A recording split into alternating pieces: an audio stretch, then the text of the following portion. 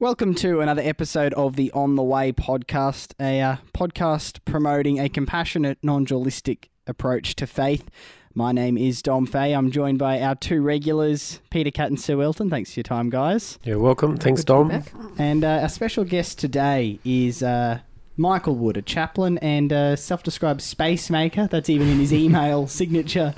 And I might just get Michael to start with unpacking that. Well, what do you mean by space maker, just as a bit of an overview? I think many years ago when I started using circle process in my leadership in a church, I was kind of thinking about how to describe what I do. And one of the processes that I use is called open space technology, and it's a very low-tech way of bringing groups of people together to talk about things that they care about and to accept responsibility for what emerges from the conversation. And what I realised that what was actually going on is that we were creating a space for conversation. And so I just thought, well, in terms of something to put on an email address or website, I thought I'll describe myself as a space maker. So that's where it comes from. Well, we will unpack that, I imagine, over the next hour or so. The four of us have just been to lunch and I think already had half of this conversation over the meal table there. So hopefully we can recreate parts of what we've just discussed. And I guess the scope of today's podcast will be about how we communicate, live alongside and love people who perhaps view the world differently or have a different opinion, different thoughts, different ambitions. How we can reconcile that together instead of letting it divide us. Now, we are going to discuss open space technology and I guess the thinking behind it as a means to answering that question or providing a different way of living. Michael, you've described your discovery of open space technology in an article on your website as something that, and the quote here is, it changed everything. It was like black and white. It was like a conversion experience. I'm a bit like the ex-smoker or the recovering alcoholic who wants to talk about how their life has changed. Can you just speak a bit to set up this conversation about where you're at before you found these different ways of having conversations, of running groups? Yeah, sure. So my experience of leading in organisations started when I left school and I joined the Merchant Navy. So working in the Australian shipping industry, and if you're working in that context, it's very hierarchical, so it's tiered from the master of the ship right down through a whole series of first officer, second officer, third officer, fourth officer, and cascading down. So that was my first experience of leadership, is that it was structured, it was top down. And then a few years later I moved into the office of this shipping company and started studying business and did a business degree majoring in personnel management. And at that stage, the kind of language which was around the traps in management was a process called management by objectives. And some of us will be familiar with this process because it's still used widely. And that is, you bring a group of senior people together and you talk about what our vision is. Sometimes it's the chief executive saying, this is my vision. Sometimes it's a group of senior people saying, what is our vision and how do we create some objectives for realising that vision and how do we generate strategies? And it kind of, again, cascades down through the organisation. And people at the bottom of the organisation observe that and they either love it or they kind of roll their eyes and go, here we go again, a new bunch of brilliant ideas coming from the top. And there's nothing bad or malicious about that. It's just kind of, that's the way we've absorbed the way you do organisational life. Well, I had, and I think a lot of people absorbed that. So when I went into the church and became a priest and started in parish ministry, that's the way I exercised ministry because it was the only way I knew how to lead. I'd absorbed that from my experience. What I discovered over a period of time is that it was absolutely exhausting for me, and I'm not sure was particularly energising or liberating for the congregations that I worked with.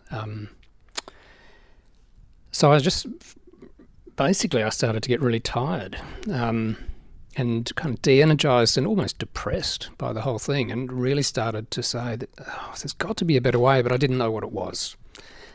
And that's when somebody said we ought to talk to this guy, subsequently become a mentor of mine, Brendan McCaig, who had been doing some work in Australia with open space technology. This was 15 years ago.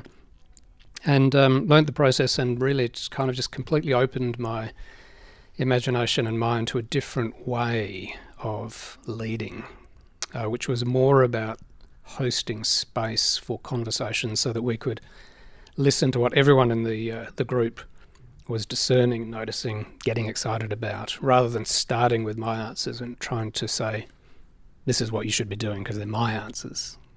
So I suppose for people who are maybe in a church, in an organisation, in a social group, which runs on the model of, you know, one person or one group of leaders setting a vision, coming up with what's going to happen and passing that on to everybody else, this is a different way of being in I guess, organisation and community with other people. Yes, and I like the words you use there, a different way of being, because I see this as being in the world in relationship to other people in a different kind of way, as opposed to kind of just pulling a technique off the shelf and then mechanistically imposing it on other people, which would actually be the problem of the old paradigm. Or the pre-existing paradigm saying, well, I've now got a great new tool which I'm going to use on you. So it's and open space can and has been used in that way by some people, and I think that's pretty unhelpful. So I think, to respond to your words, it's a different way of being is helpful. I might throw to you here, Peter. I remember one of the first conversations I had with you, you were discussing the difference between debate, discussion and dialogue. And dialogue is a pretty key theme of this different way of being. Can you just, I guess, expand a bit on those definitions and how they differ? Sure, yeah, I think it's really important stuff. The word discuss has the same root as percuss, means to beat up. So if you discuss something with someone, you really are out to beat them up so that you win. Debate has its root the word to defeat. And so if you're debating, as we all learnt at school, you know, debating is putting forward an idea and someone adjudicating and deciding that the team for the case is won, and so on. Whereas dialogue means to flow between, the word flowing between. And so a dialogue is more like, is best imagined being like a river as it meanders down a river valley, and it sort of moves to one side and comes back the other way, and as it flows down the valley, meaning accrues, and the river broadens. And so as the river broadens, more people enter into a deeper understanding of each other, they hear each other, and dialogue means that everyone ends up being transformed. So just as a river takes you on a journey to a different place, when one enters into true dialogue, everyone ends up in a different place at the end of the process, rather than beating the other or defending one's position. There's an openness that actually means everyone ends up being transformed. And I think most people's experience of any sort of hot topic, doesn't even have to be a hot topic, it could be as simple as where to go for dinner tonight in a social group, comes from a situation of everyone entering the room perhaps believing firmly their own opinion and everyone else is a bit of an idiot, and then ultimately with the discussion and debate models tends to end with them leaving the room being more certain that they're right and more certain that everyone else is an idiot, and actually no progress, no harmony is reached at all, Michael. So this might be, I guess, a good way to now present the alternative of open space technology, which is founded in dialogue.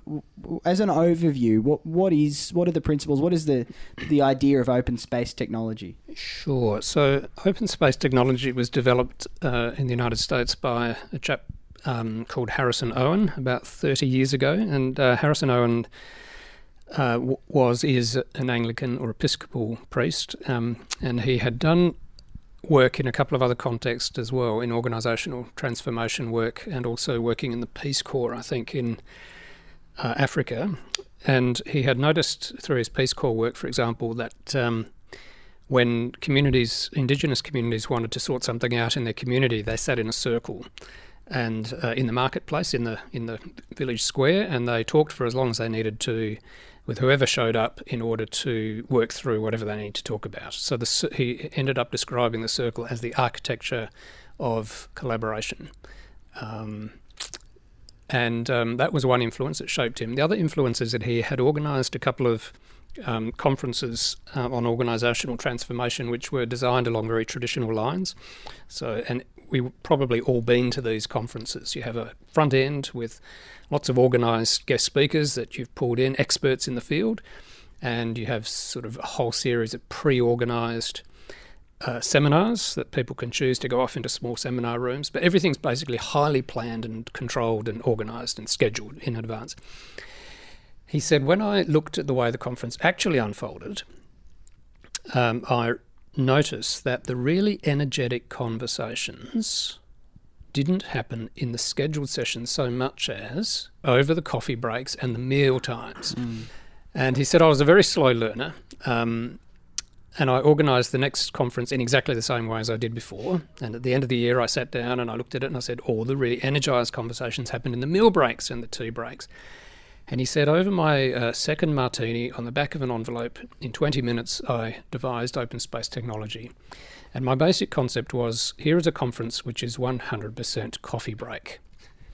And that was the basic concept. And the idea of a coffee break or a meal break is that you associate whoever comes are the right people. So that's the first principle.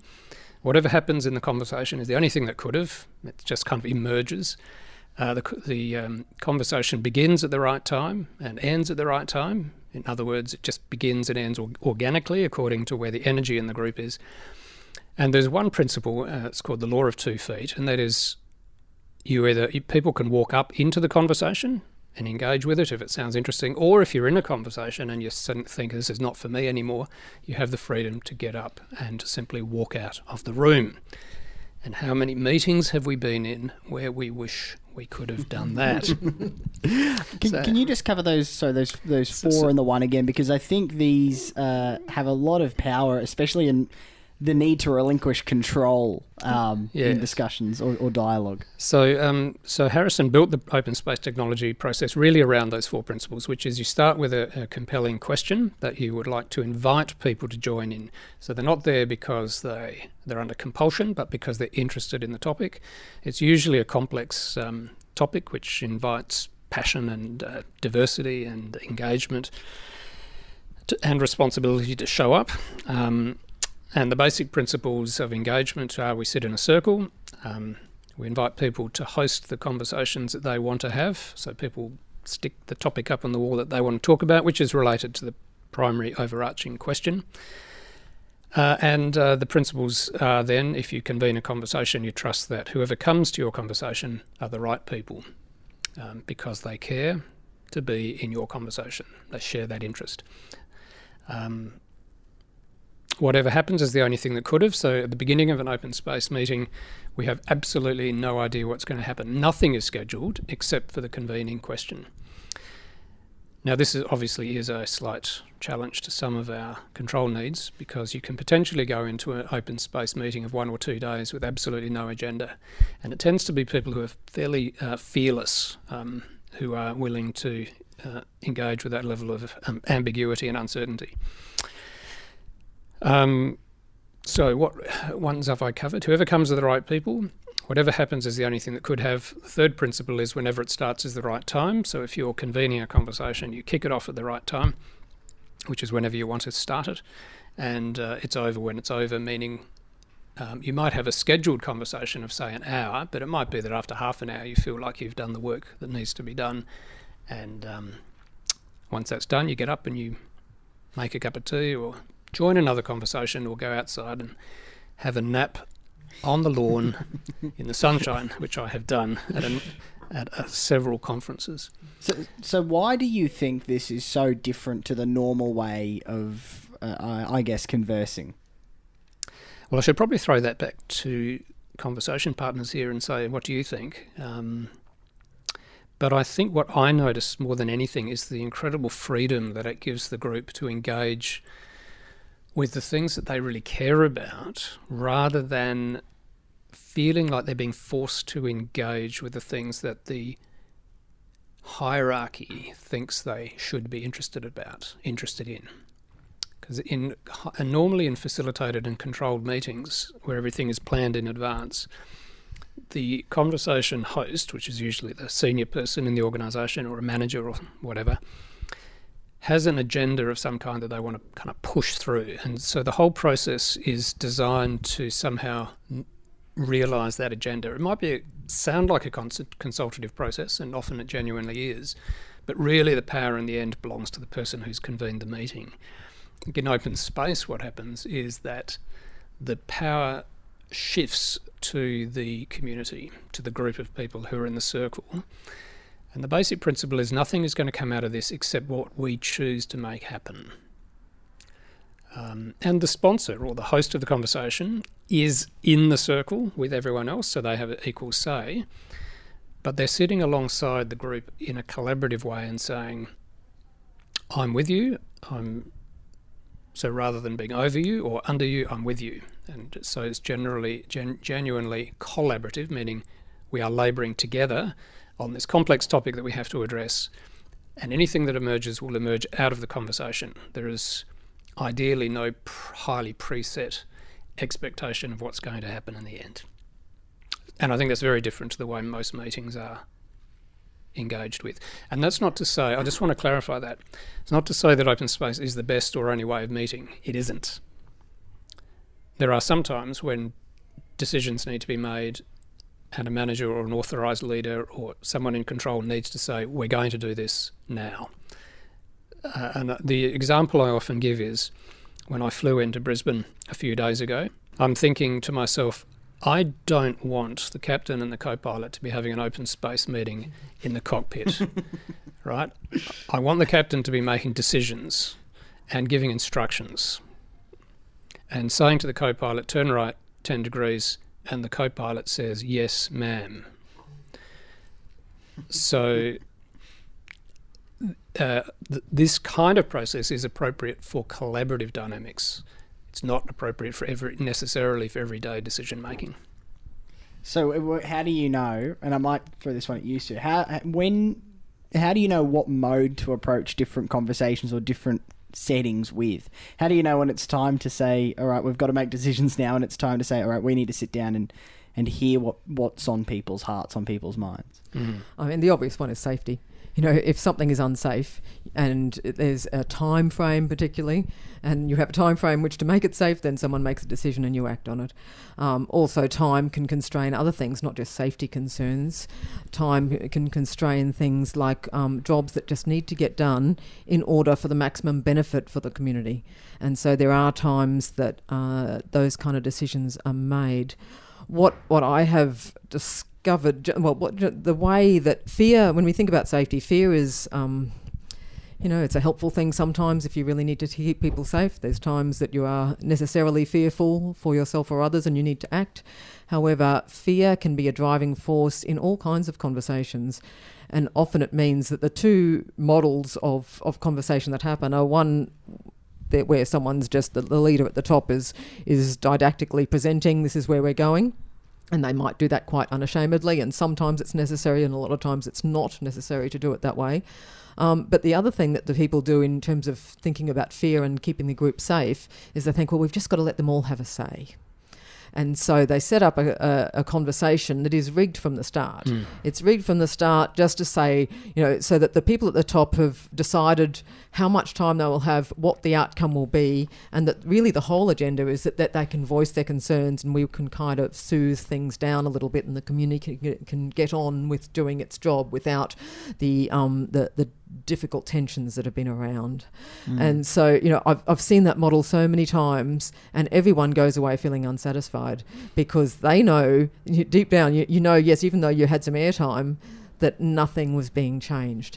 And so that's the point, really, I guess, when you're making a decision, what kind of conversation, if you're not willing to change anything, don't bother having the conversation.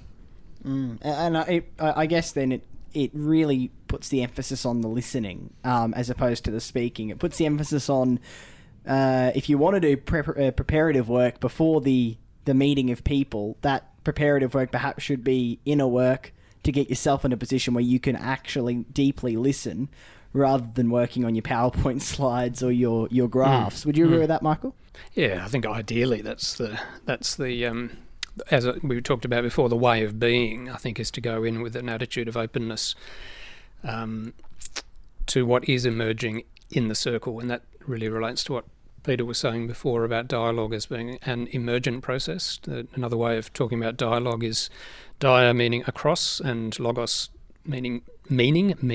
Logos means meaning, so the meaning emerges across the space between us. So if you can imagine a circle with a whole bunch of people sitting around in the circle, each one of those people come in with a particular agenda and particular views of the world and the particular lenses.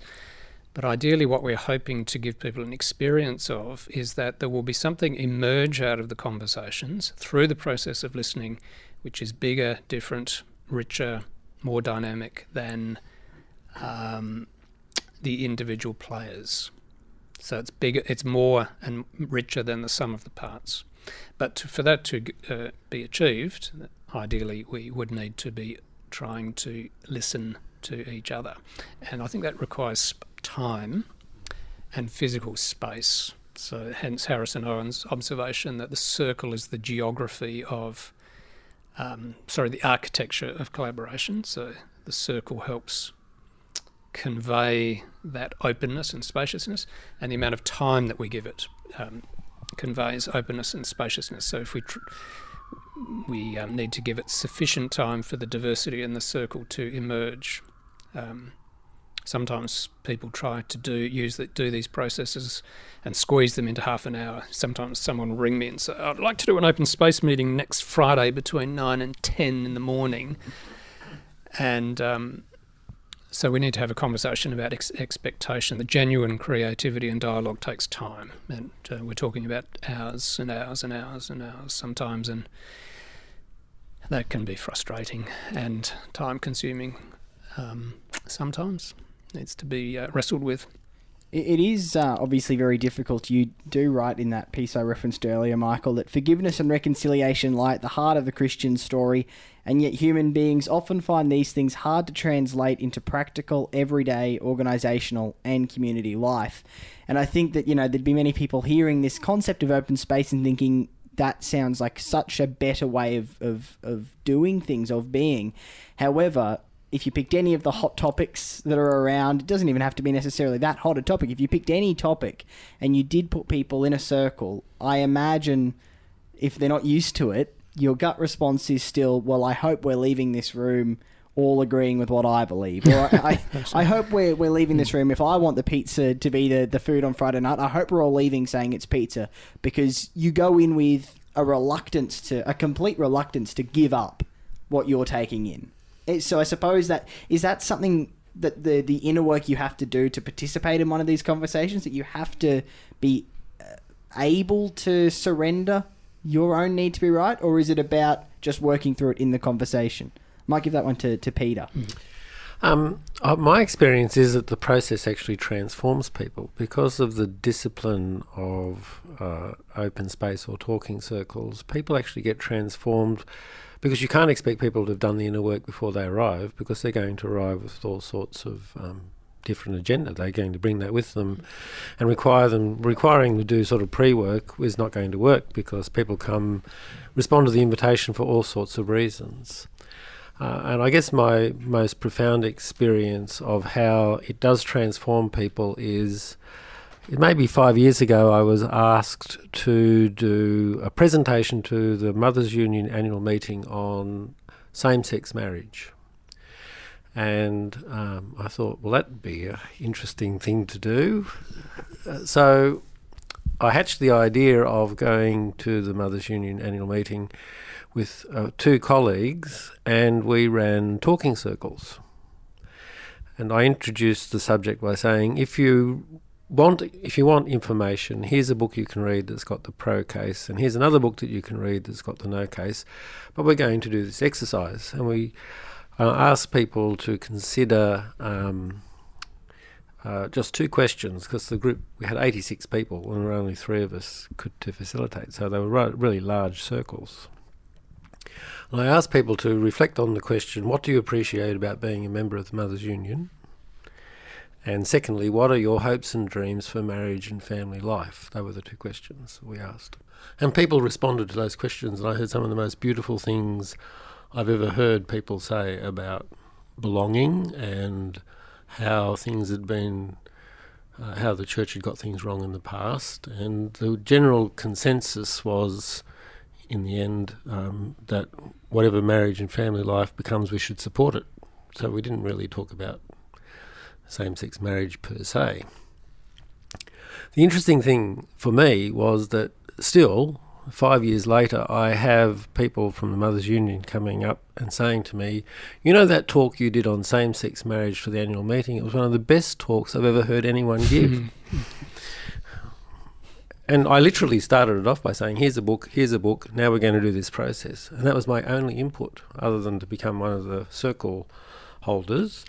And something happened in those circles that actually led those people to feel like they had engaged with an issue at depth.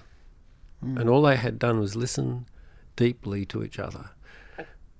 They hadn't listened to me at all, because I'd hardly said a word. And yet I still get the kudos of being this great guy who came and gave this great talk, for me it shows the power of the circle to actually take people on a journey so that they feel like they have learnt something profound. And it's from each other. It wasn't from me. It wasn't from the expert, in inverted commas. So while we were just having lunch, you were speaking about restorative practices, which I think ties in with that, and your formal work in schools. Can you just speak a bit on that? Okay, restorative practices is an approach where New Zealand has been a leading light in this, in both the justice system and in schools, where you bring victims and perpetrators together, basically.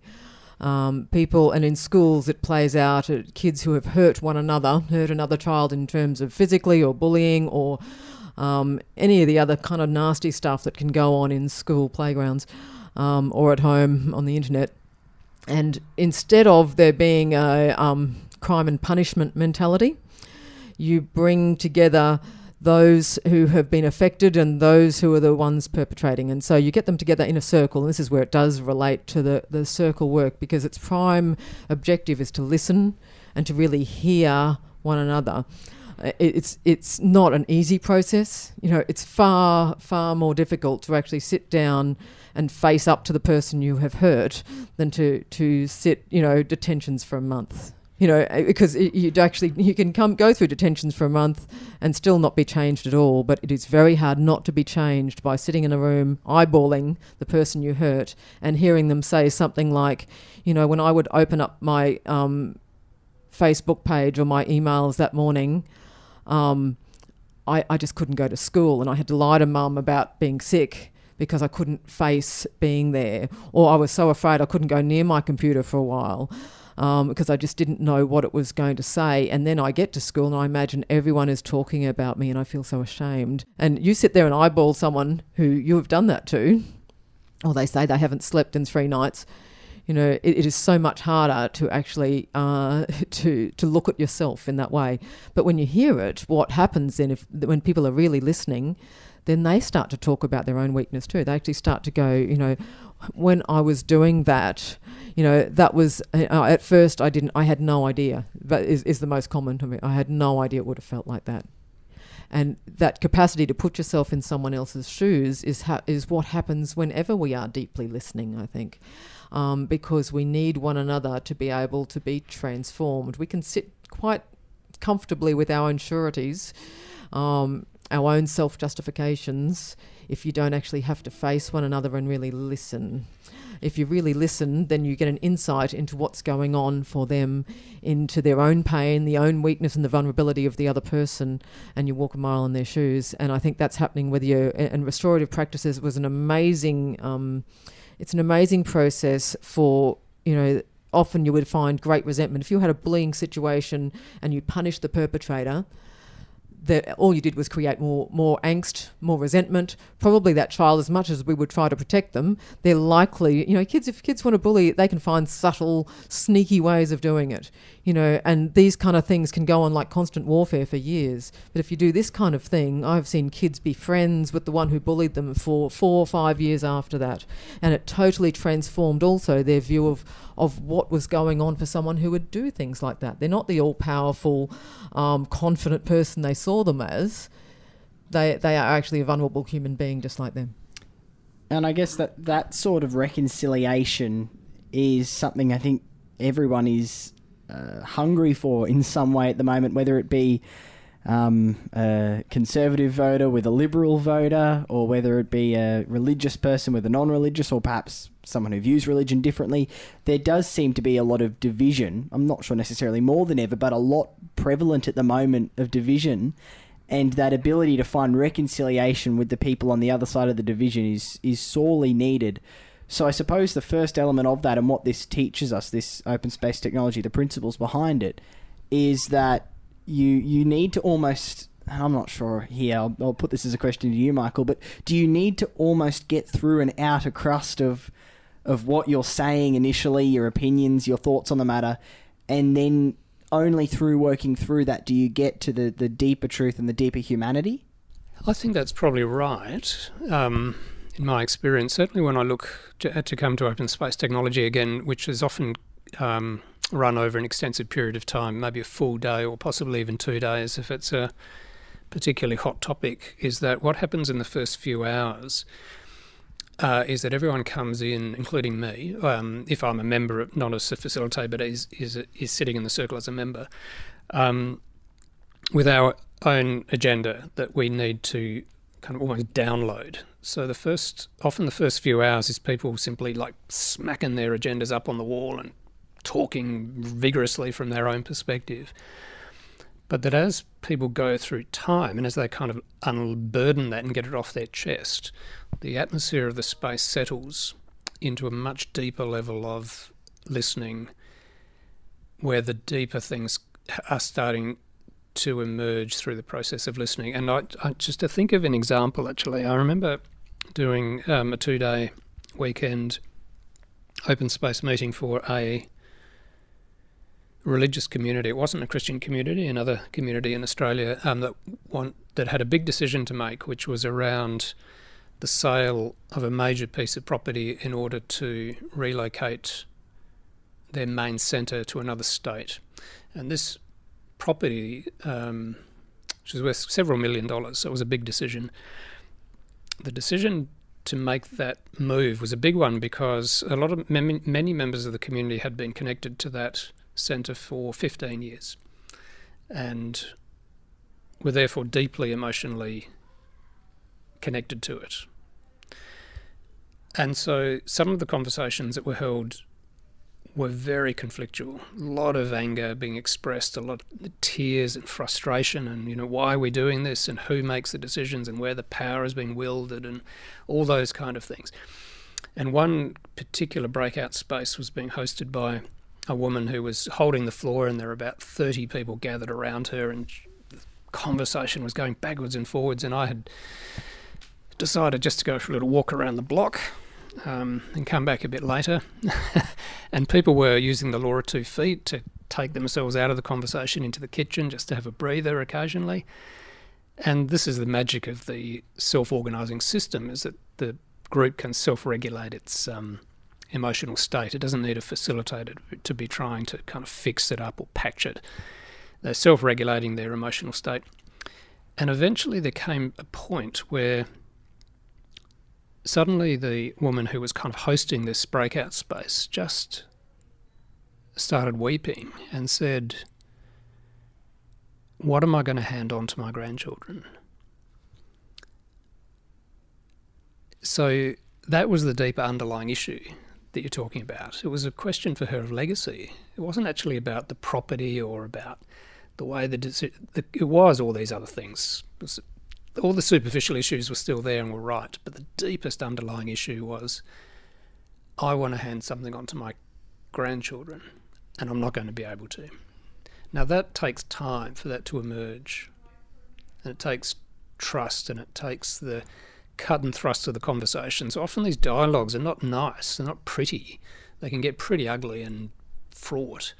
But people can choose, using the law of 2 feet, to engage, move in and out of them, and ultimately to trust that the Spirit will bring people through the chaos to some kind of peace on the other side. And Harrison Owen often said, and this has been my experience, wherever space is opened, peace breaks out.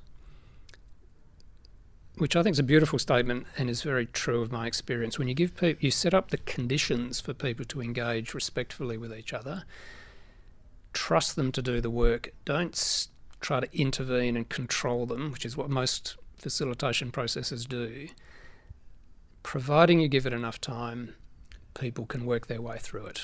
And a colleague of mine has just done some work just this last week with some Aboriginal communities that were having to deal with some very fraught, conflicted issues, and lots of tears and frustration and anger, but in the end they found their way through it. Self-organisation delivered an amazing outcome at the end, which there's no way could have been predicted or controlled by standard facilitators standing up and thinking that they knew best.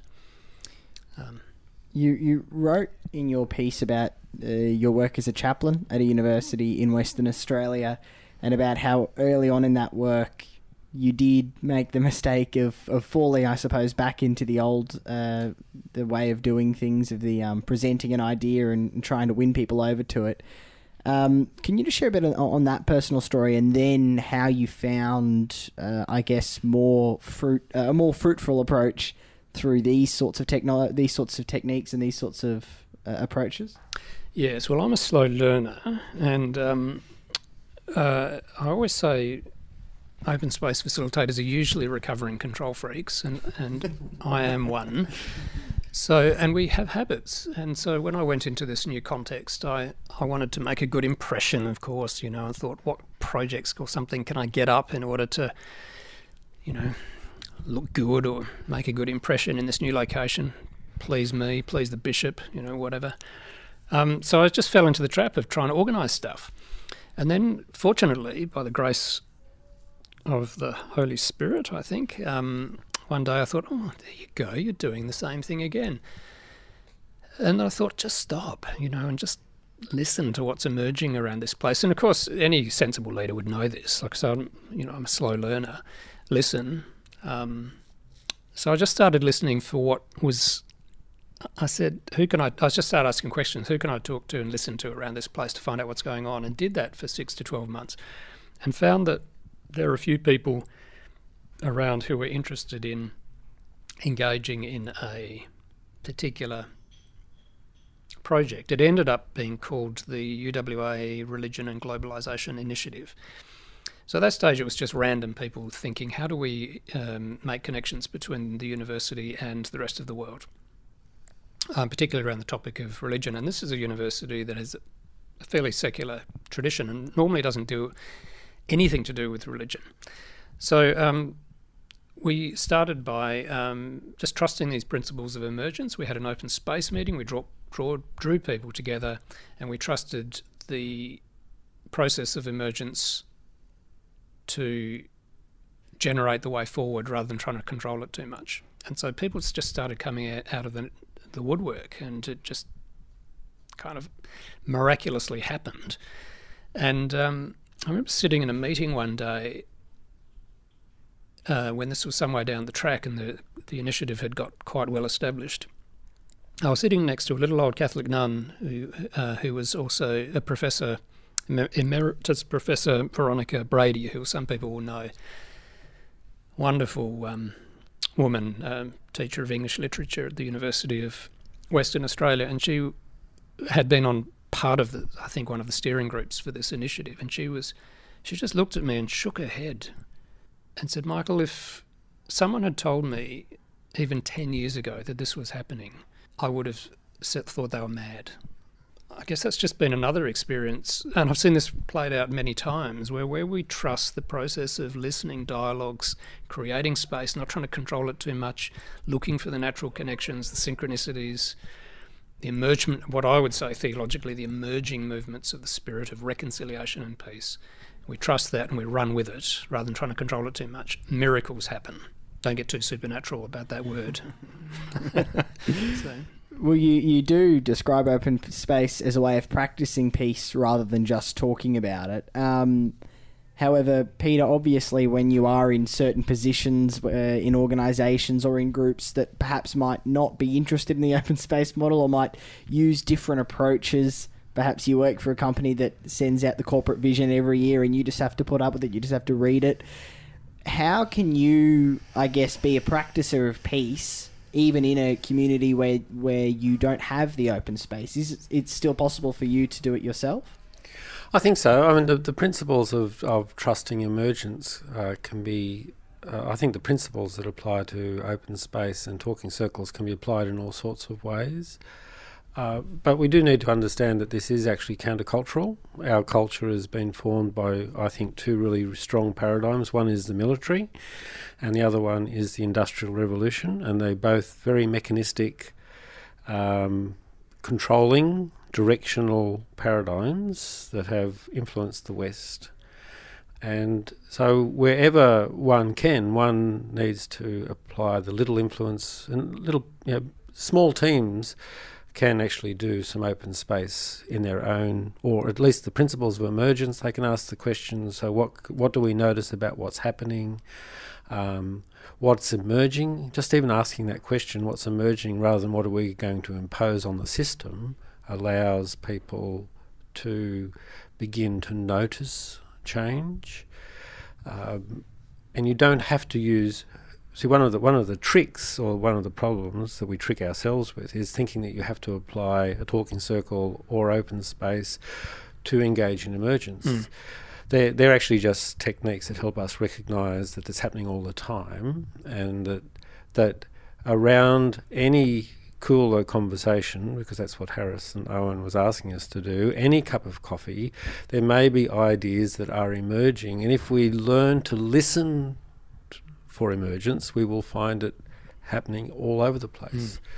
And so someone who is part of an organisation where it's all done in a hierarchical, directional, vision, mission statement, sort of KPI sort of thing, still in their own place, while they're having cups of tea with friends, can say, oh, look what's emerging from our conversation. How are we going to honour that which is emerging? And they can model transformation in small places.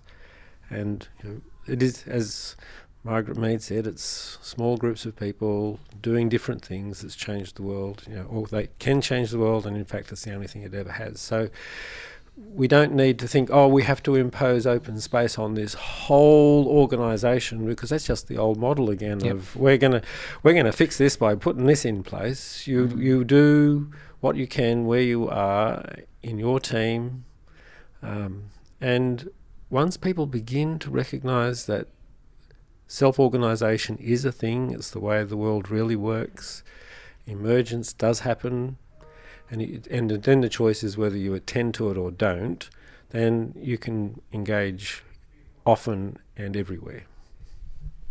Thank you, Peter. So when something emerges from a conversation, let's say you're having a few cups of teas and suddenly you start to realise there is a real growing appetite for maybe a new service or a new program or a new initiative of some sort. People want to see this happening. We've got a real passion for this. How do you then enable that emergence of new life without just making it, all right, well, people want that, so now we'll jump back to the old systems and implement it and force it on people? How do you enable that emergence of new life with the same principles of how it came about? Well, I think Peter's is really... just thank you again, Peter, for clarifying that this is not about imposing a process on people, but looking at the underlying principles of emergence and self-organisation. So if we keep that in mind, then that also applies to whatever is emerging from conversations in terms of implementation. So first of all, the organisation may well probably does have some basic boundaries that we can't cross. So for example, whatever we do, we may have chosen that it's not going to step outside of the laws of the land, for example, or we might have organisational policies that at the moment constrain us at a broad level to do or not do certain things. So that needs to be taken into account. It's not to say that laws or policies can't be changed or pushed, but they need to be taken account of seriously. Is it ethical? Is it legal? So that's a kind of a first lens that you might throw it through. You might throw it through the lens of, does this project bear any resemblance to our founding story or narrative, the reason we exist? So, for example, I would imagine, Peter, you might like to say something about this. If somebody wanted to set up a casino in the back of St John's Cathedral as a good fundraiser, I would imagine that might not meet that particular test of being in accordance with our founding story. So that's kind of another lens you would run it through. Sure, yeah. And then beyond that, you would then apply the principles of self-organisation. Whatever happens is the only thing that could have. Oh, it's interesting. There's something new emerging here. People have got some energy for it. Let's run. Whoever comes are the right people. So if there are 2 or 3 people and nobody else is really interested, then you sit down with those 2 or 3 people and say, so you're on your own here. You get 2 or 3 people. Do you want to act? Do you want to work, given that you've only got 2 or 3 people? Yes, we do. Might have the little coaching conversation with them about how can we support you? What are you trying to achieve? How realistic do you think it is? So just having those duty of care conversations so people don't burn themselves out. But that's not to try to stop them, but it's just to support them. And you set them free and let them run with it. So I think that's in terms of, if you're asking what's the relationship between the emergent system and the existing system of the organisation, there's always that kind of interplay or conversation occurs. But do you want to say anything about that, Peter? Well, one of our favourite examples here of how emergence works is that here we are on Wednesday afternoon sitting in my office, and 25 metres away from us is the English Conversation Group. And the English Conversation Group emerged out of a play group that never happened. So we had someone in the cathedral community notice that there were mums walking around the town pushing prams and thought, we should set up a playgroup. So we said, go for it. And so they advertised, and a group of people gathered one Wednesday morning to set up a playgroup, and one person arrived with a toddler, and that person really only wanted a bit of advice about something, and so 3 or 4 helpers looked after the toddler while the person got the advice. They went away, and that sort of pattern repeated itself for about 4 or 5 weeks. One person turning up really wanting, with another agenda, not really wanting a playgroup, but it was a way for them to get the information they were seeking. And meanwhile, the group of helpers were organising themselves into making coffee, setting up tables for people to sit at, and that turned into a ministry called Coffee on Wednesdays, or COWS, which just emerged out of this non-existent play group. And then one of the people who was helping with COWS recognised that many of the people who were calling in to have a cup of coffee were foreign language students who were looking for a safe place to practice their English. And so out of that emerged English Conversations. So out of the idea of a play group, we got 2 ministries of COWS, which is a fantastic ministry of hospitality, and English Conversations. If we'd applied the good old vision mission type approach to it and had KPIs, we would have shut the whole thing down on week 4 because we weren't getting the kids. But because we were attentive, and by then, at this stage, we'd been using open space for our parish visioning days for 3 or 4 years, and so people had become sensitive to the idea of emergence, and that ideas that bubbled up out of the visioning day may take 3 or 4 years to find their way to the surface in a different way to they were first floated. So people had that sense of being attending to what was happening rather than what we wanted to happen. And because people had that sense of that, let's see what emerges, we ended up with these 2 ministries. But if we'd had the old model, we would have shut it down because it never worked. Often when I listen back to these podcasts, I'm a bit of a slow learner myself, Michael. I'll pick up on threads that started 20 minutes before I realised they did in the room when we're recording them, that I wish I had noticed earlier, and I think one that I'm going to pick up on listening back to this, is the importance of self-organisation and emergence and understanding that that is how the world works. And I suppose that is to tie into the listening. It's not just a deep listening to what this person's saying to me. It's a listening to, well, hang on, what's happening here? Because I suppose the current is running already, and it's about tuning in and listening. Can you just speak a bit on I guess, that sense of self-organisation of the world? Yes, I think that's right. I mean, the story that popped into my mind is when I was in a little parish in Perth about 15 years ago, which is when I was just starting to get onto this stuff about paying attention to emergence. I remember having conversations with 4 or 5 or 6 people over a period of time who didn't know each other, and they were completely independent conversations where 4 or 5 people independently of each other said, it'd be great to start a community garden around this church. I think that's something that would be really great for this community. And that's not something I had primed them for, and they didn't know each other, so I don't think they'd had previous conversations. But I would call that an experience of what's described as synchronicity. So it's when you get surprising connections happen where the same idea kind of keeps reoccurring, you keep seeing it popping up in different contexts. So that, to me, then presented the topic for an open space, which was who's interested in a community garden in Lockridge and what might it look like?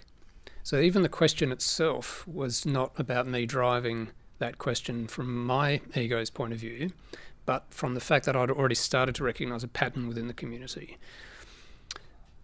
And for me, from a Christian theological point of view, this is about discernment, or listening to the work of the Spirit already at work in the community.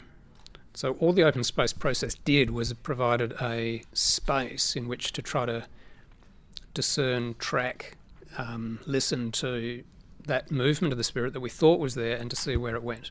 Now that resulted in the establishment initially of a prototype community garden, which was simply getting a bunch of straw, sticking it in the grounds of the church with a fence around it, sticking some water on it, throwing a few potatoes in there to see what would happen. But eventually resulted in us acquiring a long lease on the next door block, Shire block, getting offers from the Shire, getting community funding grants started coming in, community development water projects, building of a pizza oven, art projects with the local school, and the thing kind of took off. And now if you want to type into Facebook Lockridge Community Garden, you'll find that 15 years after I left the place is going strong. I think it's a beautiful example of something literally growing out of the ground, out of the discernment and the listening to the Spirit. And for me, it was a whole lot of fun and required very little work on my part.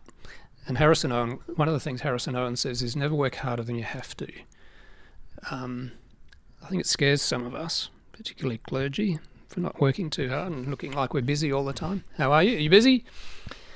Not really. Emergence is happening around here. It is a relinquishing of control, and it's interesting because we've spoken about, obviously, the first part of it being, or the first step involved being having a group that is listening to what's emerging. The second is then enabling that new life in a way that continues to listen. And then the third bit is, as naturally happens in the cycle of life, listening to when that thing perhaps might be dying. And you to go on to say this, Michael, that communities, churches, groups and companies wind up and new ones are born. The job of leaders is not to protect communities from inevitable death, but to support them through it, to become midwives of new lives.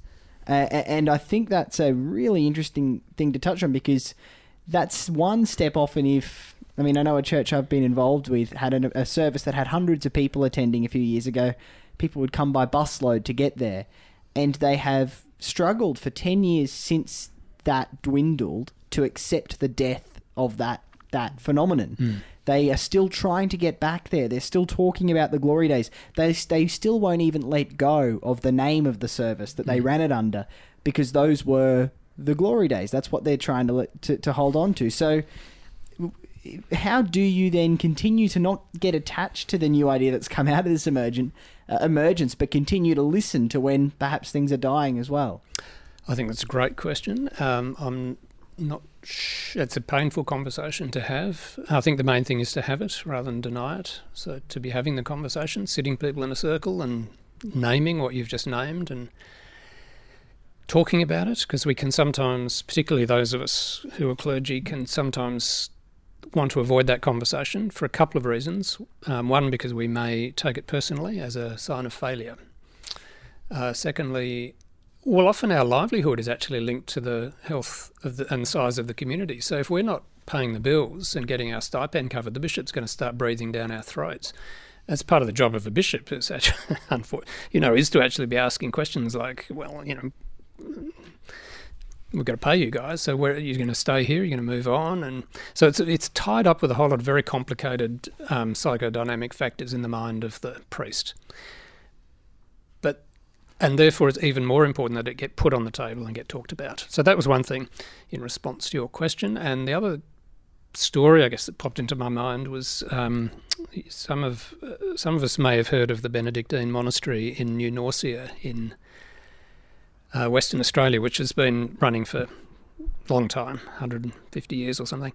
And I was chatting to the abbot there, who's now gone, died, placid spirit, lovely, holy man, and I saw him being interviewed. I spoke to him and also saw him being interviewed on the TV about the declining number of monks in his community and whether he was worried about whether the community would just become extinct. At that stage, I think there was himself and about 3 other monks in this huge monastic town, huge for 3 people.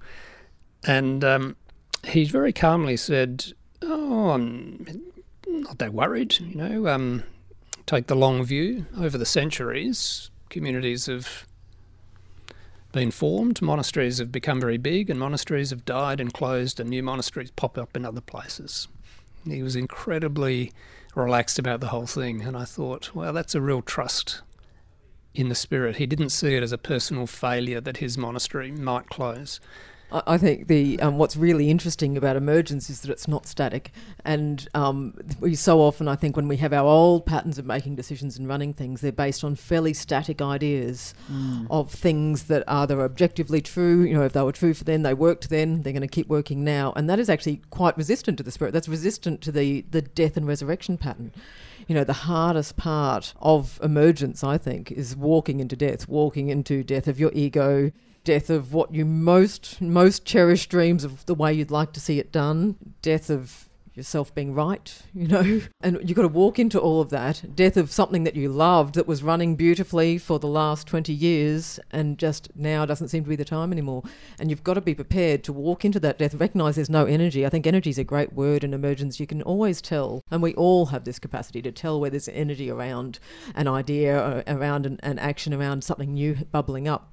And you need to be able to discern where that energy is and let go of that which doesn't have energy, which is dying, for something new to be resurrected. And if, as Christians, we can't get this Paschal pattern, we remain wedded to enforcing, pinned down structures that have been and always shall be forever, amen, then we are actually anti-spirit. Another story, very early in my... picking up the same thing you were talking about, Sue, very early in my priestly career, a couple of years in, I had to stand up in front of a congregation of 35 people and say, we're closing the doors in this place in a month, and look at the shocked looks on their faces. And to my shame, when I look back on it, I realised this is an example of top-down decision-making of the worst kind. So the bishop and I had a conversation. The bishop had said, "Do you think this community is sustainable? We're currently pumping this huge amount of money in every year to pay your stipend."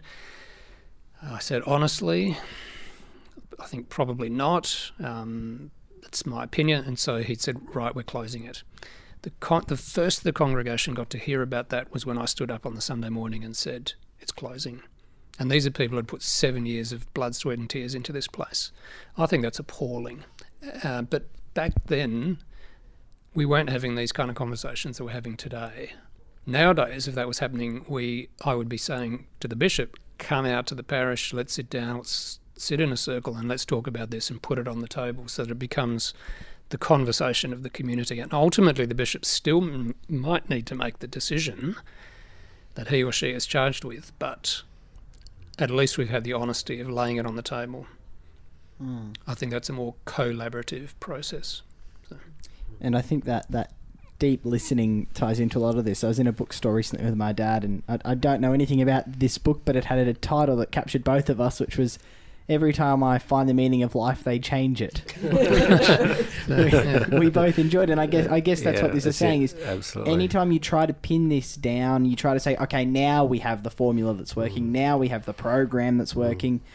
Well, actually, you've just fallen right back into the old system, because it's constant listening to, well, what's emerging, what's dying, what's got life, what perhaps doesn't, and being able to have, and I guess that's what, to answer the very first question I asked you in this podcast, what do you mean by space maker?